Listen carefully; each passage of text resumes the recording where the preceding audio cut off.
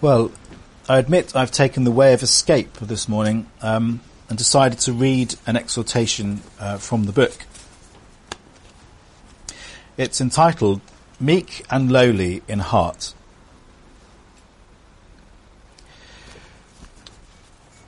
The Lord Jesus is described by Isaiah as despised and rejected of men in that famous 53rd chapter. By the Spirit of God, Isaiah also foresaw that he would be a man of sorrows and acquainted with grief, and adds, "He hath borne our griefs and carried our sorrows."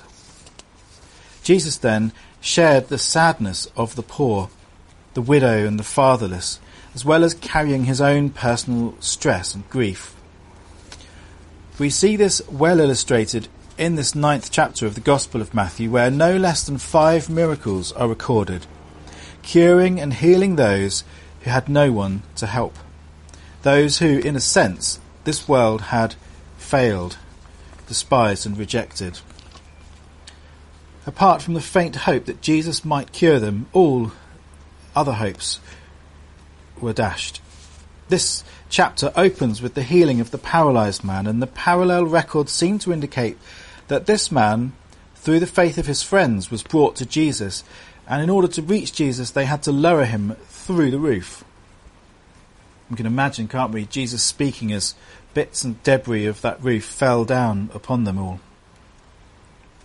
The healing of this man, recorded in the early verses of this chapter 9, aroused the anger of the Pharisees. They said in verse 3, "This man blasphemeth," because Jesus had said to the paralysed man, "Thy sins be forgiven thee." Jesus, knowing their thoughts, said, "Wherefore think ye evil in your hearts? For whether is easier to say, Thy sins be forgiven thee, or to say, Arise and walk?" We note there the parallel that Jesus makes, this connection between illness and sin. It was a challenge to them, wasn't it? Which is easier to say? They couldn't answer, but of course it was easier for him to say, "Thy sins are forgiven you." And we know many people today get to hear those very words in the churches they go to. Then later in the chapter, while Jesus was on his way to see the young girl who had already died, there was that touching incident of the poor woman who had suffered so many years and sought so many physicians for help, but could never be cured. She felt that if she could just but touch the hem of Jesus' garment, she would be healed. And she was healed instantly. The parallel record tells that Jesus felt the power had gone out of him, though he was at the time surrounded by people. We think again of the words of Isaiah, "He hath borne our griefs and carried our sorrows." We think of the joy of that poor woman. And then to the amazement of the mourners and to the joy of the parents, the young girl, the ruler's daughter, was raised to life. Hardly had Jesus departed out of that house than 2 blind men followed him, crying, "Thou Son of David, have mercy on us." We note how they identified Jesus as being in the royal line of David. And on this occasion we note that Jesus, as it were, tested their faith. "Believe ye that I am able to do this?" And they said unto him, "Yea, Lord." Both of them were healed instantly. Then Jesus healed the dumb man. But now the Pharisees, because of the nature of the illness, had an excuse to try to discredit the Lord Jesus. Blasphemously, they said he did it by being in league with the powers of evil. And we know from the other parallel gospel records the comments of Jesus concerning this, the sin of blaspheming against the Holy Spirit. To sum up the wonderful events recorded in Matthew 9, we turn to verse 35. And this seems to sum up, as it were, the whole ministry of Jesus, all that he did. "And Jesus went about all the cities and villages, teaching in their synagogues and preaching the gospel of the kingdom, and healing every sickness and every disease among the people." No wonder it could be said that in a sense, in a very special sense, the kingdom of God had come in the person of Jesus. The dead were raised, the blind saw, the deaf heard. I like to think that as that little girl was raised, it was a symbol of the church being raised. But when he saw the multitudes, he was moved with compassion on them, because they fainted and were scattered abroad, as sheep having no shepherd. Truly he hath borne our griefs and carried our sorrows. As we see from Matthew 9, the ruling classes rejected him. And they not only rejected him, they hated him and envied him because of his popularity with the common people, this God of popularity. Because of his words even, of condemnation of them, and because of the miracles that they were unable to perform, but he could perform in such abundance. They envied him. And when we think carefully, the real Christ, the Christ of the New Testament, is rejected just as decisively by the religious leaders today, the rulers of today, although they too pay lip service to his name for the sake of the people. For example, how many of today's religious leaders even know of his commands to his followers that we should not resist evil, that we should love our enemies? How many, we say, are even aware of the aspects of this teaching of Christ, let alone advocate that men and women should practice these teachings in public? As we have said, Jesus shared the sorrows of his people, and he suffered the rejection of men and their envy and hatred, and this was a continual feeling all through his ministry. Remember that as Jesus forgave that man's sin, as he healed that man, well, all of the hope that everyone around him had was predicated on Jesus carrying on his mission, on dying for the people that he was speaking to. And the pressure of that, as he forgave sins, as he healed, must have been with Jesus, as it were, knowing what he had to do to make all of this worth something, to justify all their hope in him.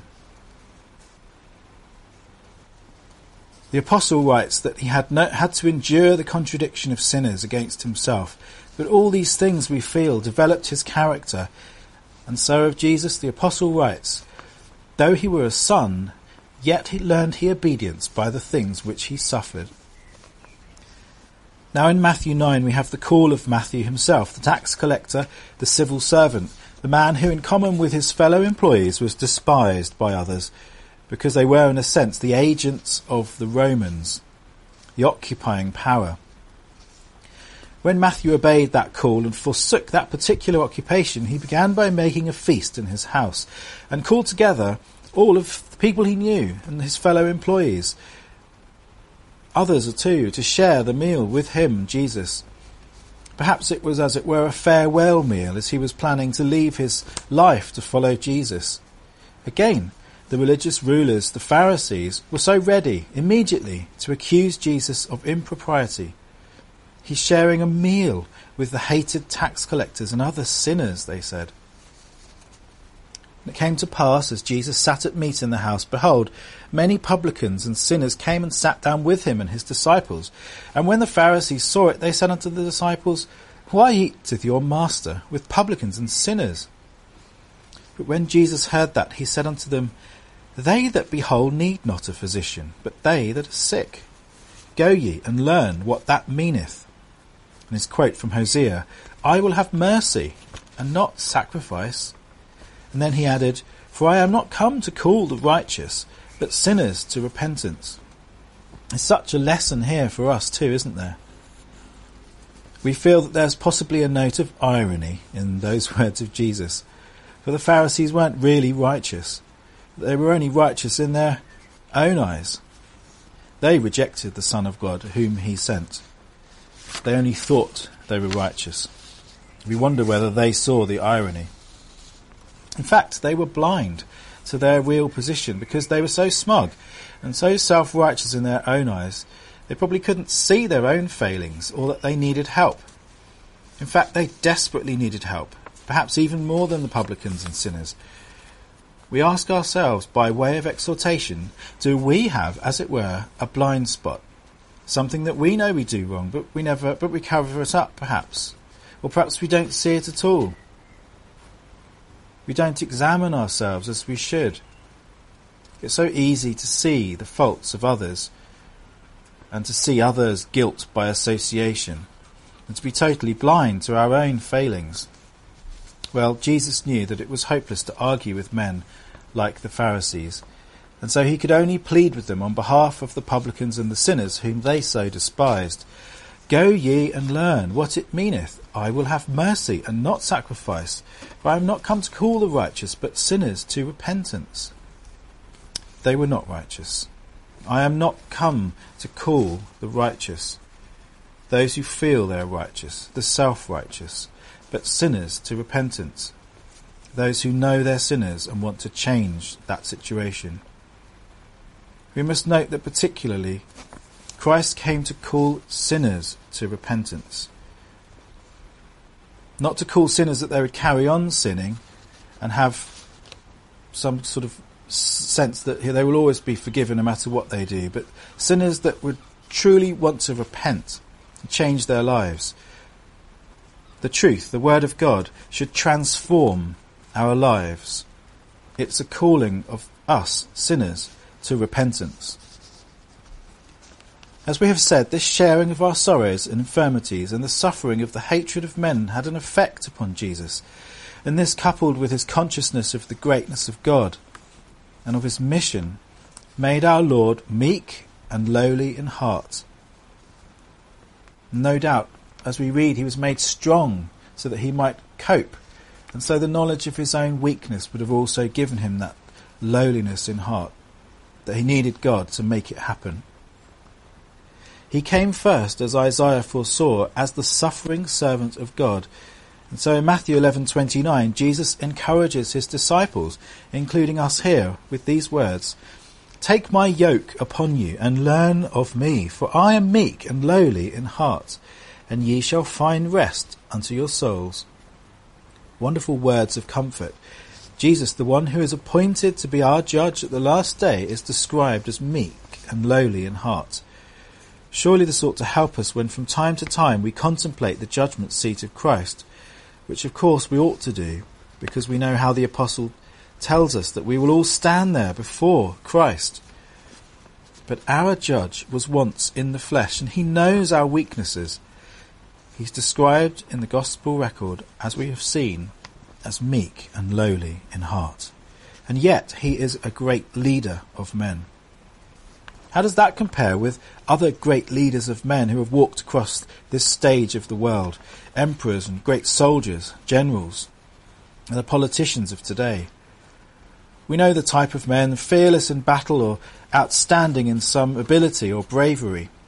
But not one of them could ever be described as meek or lowly in heart. Yet this is our leader.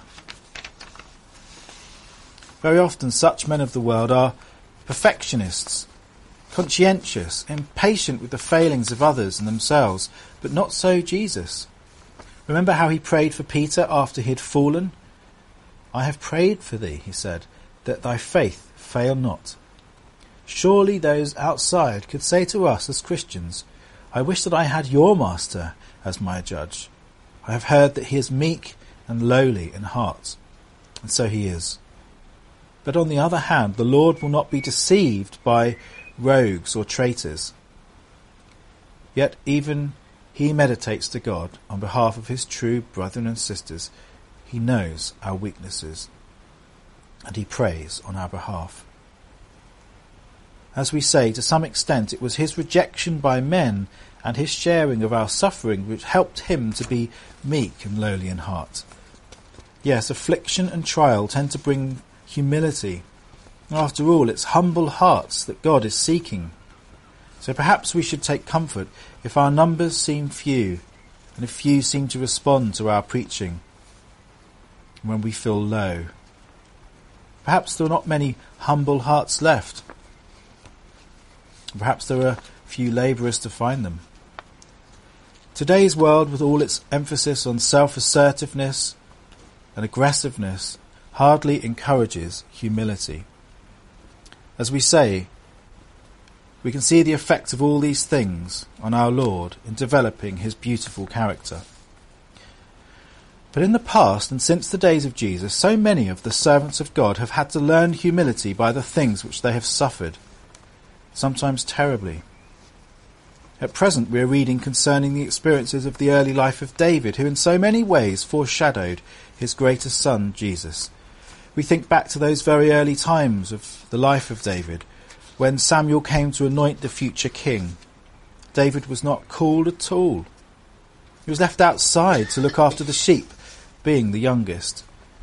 Can we imagine the shock in that particular family when he was the one who was chosen? Yes, his brothers despised him when he came to the army to bring food for them, and when he saw Goliath and became full of the Spirit of God. His brothers despised him just as Jesus' brethren despised him. They said, "We remember that he was mad." We know that David, the shepherd boy, took his life in his hands and faced Goliath in the name of the Lord. But our Lord, David's greatest son, faced and overcame a giant more terrible than that Goliath of Gath. He gave his life in overcoming that terrible, evil, looming giant, sin in the flesh.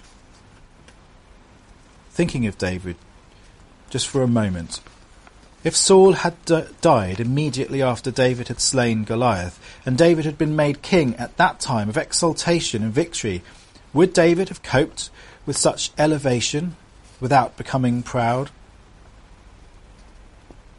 When we look at the later life of David, we notice his serious lapses occurring, not in times of affliction, but in times of prosperity, in kingship and in peace. God knew David and God knows us. It wasn't as easy as that. With David, it was very much a case of the cross before the crown. We think there of Jesus, don't we? With asking the blind men not to tell of what he had done for them. Discouraging so many times the speaking of the deeds which he did, that he might remain hidden, as it were, lowly. What sort of experiences then came upon this young man, this youth, David? They were terrifying experiences.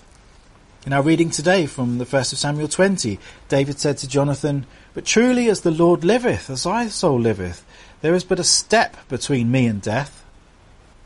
David had to endure the implacable hatred and envy of Saul, the most powerful man in that land, who was nevertheless the Lord's anointed. What grief this must have caused David, knowing that Saul was the Lord's anointed. He was the one who'd been chosen to lead Israel into battle, and yet now was turned to be his enemy, not by David's choice. That chapter opens with the words, "And David fled from Naioth and Ramah." He fled for his life. But in those very early days of David's affliction and distress, there was one consolation: his beautiful friendship with Jonathan. I'm sure all of us followed that reading with our brother as we viewed again that wonderful friendship in the Lord. We today have some companionship in the truth of so many fellow pilgrims. This is where we should always seek our true companionship among those who try to serve God. In times of joy and hardship, we need our fellow pilgrims, and they need us.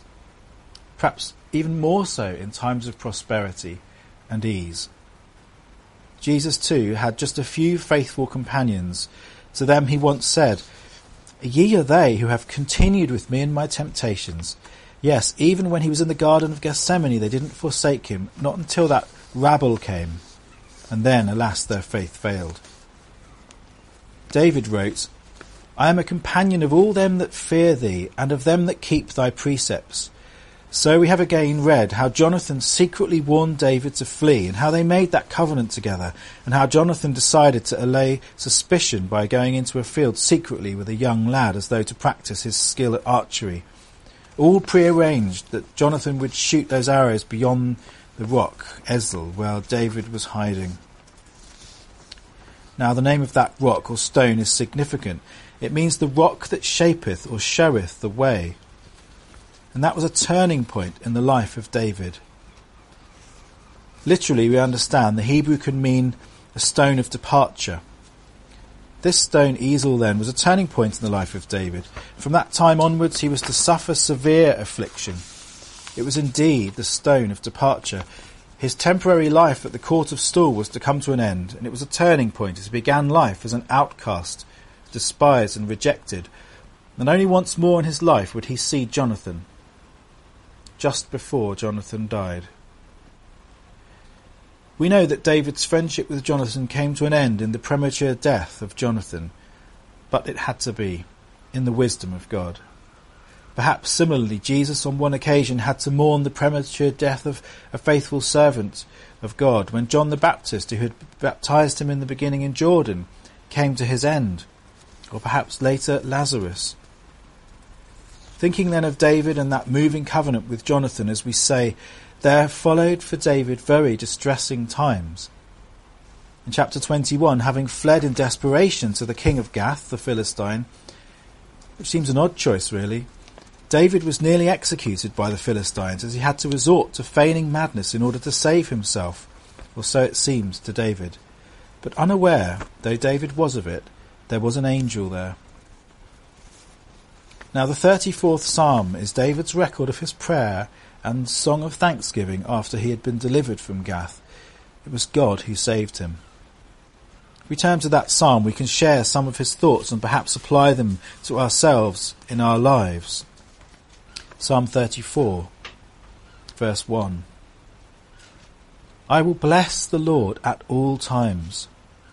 His praise shall continually be in my mouth.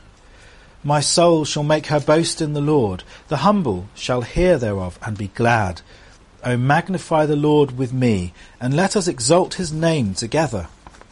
Why? Because David had been delivered. How many times, perhaps unbeknown to us, we have been delivered from trial or trouble or evil or circumstance because of our prayers to God. Verse 4, I sought the Lord, and he heard me, and delivered me from all my fears. Yes, no doubt David offered earnest prayers continually in Gath when he was almost slain. Verse 6, this poor man cried, and the Lord heard him, and saved him out of all his troubles. The angel of the Lord encampeth round about them that fear him, and delivereth them. O taste and see that the Lord is good. Blessed is the man that trusteth in him. O fear the Lord, ye his saints, for there is no want to them that fear him.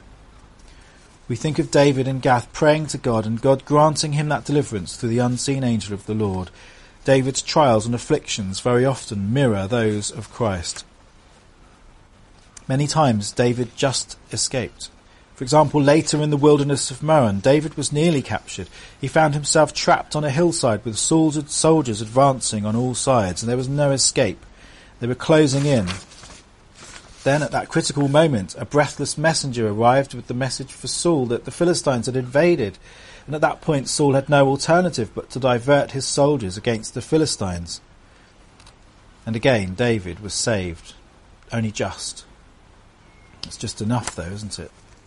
As we have seen from that 34th Psalm, David's experiences not only brought him humility, but they also gave him tremendous confidence in God. That confidence that comes from being only just saved, from having to go through the temptations and the trials that we have to go through in our lives. Surely that is the exhortation to us this morning. To have this tremendous confidence in God. Confidence that if we trust him and commit our way to him, then nothing can happen to us outside the will of God.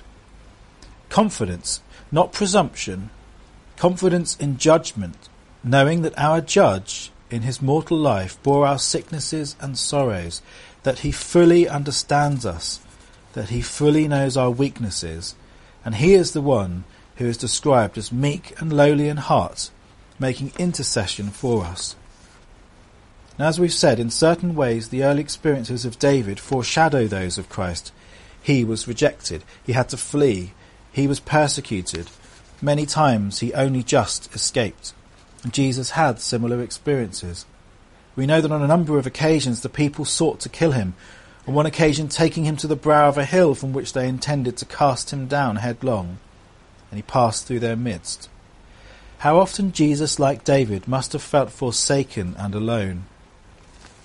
We read that it was for envy that he was delivered up finally, and it was the envy of Saul that pursued David. Well, David was saved, as we have recounted, at the very last moment. We see then in the lives of the servants of God that affliction should bring humility, that we will be saved at the last moment. But on the other hand, if we look on the other side of the coin, as it were, prosperity seems to be very dangerous to the servants of God. And this is borne out all through the scriptures. When David was king, it was then that he made his very serious lapse before God. We now live in times of relative prosperity. And prosperity isn't furthering the cause of the truth at all, but it's producing the exact conditions required for the return of Christ. As it was in the days of Lot, they planted, they builded, they ate, they drank, until. We are now seeing a pleasure-crazed generation, a carefree world immersed in its own activities and prosperity, a world which will be caught totally unawares by the sudden return of Jesus. And that gives us a responsibility, as we read in Matthew, of being the labourers that take in the harvest. We have then to take the warning of the words of Jesus to watch, living as we do in such spiritually dangerous environment. We've reminded ourselves that despite all his wonderful miracles of healing, Jesus was still despised and rejected, especially by the rulers who should have known better. Just as those forces of evil compassed David about, so Jesus knew that one day he too would be trapped, and for him there would be no escape. There would be no last-minute reprieve. There would be no sudden message to Pilate to release him and depart. For our Lord knew there would be no escape. He had to face the brutality of men. He had to face the power of sin head-on and triumph. As the forces of sin then closed upon Jesus, as we remember now in the emblems upon the table, he resisted the temptation to sin. Never once did he sin. And even as he died upon the cross, he held at bay sinfulness. He died, as we know, as the perfect sacrifice for us, for our sins. With what joy and praise we should thank God that Jesus has indeed gone ahead as our forerunner. He has broken through the barrier of sin and death and opened the way to eternal life. As we think of Jesus now in the emblems, let us see the real Jesus, the afflicted, the meek and the lowly in heart, and let us renew our vows that we will be his disciples.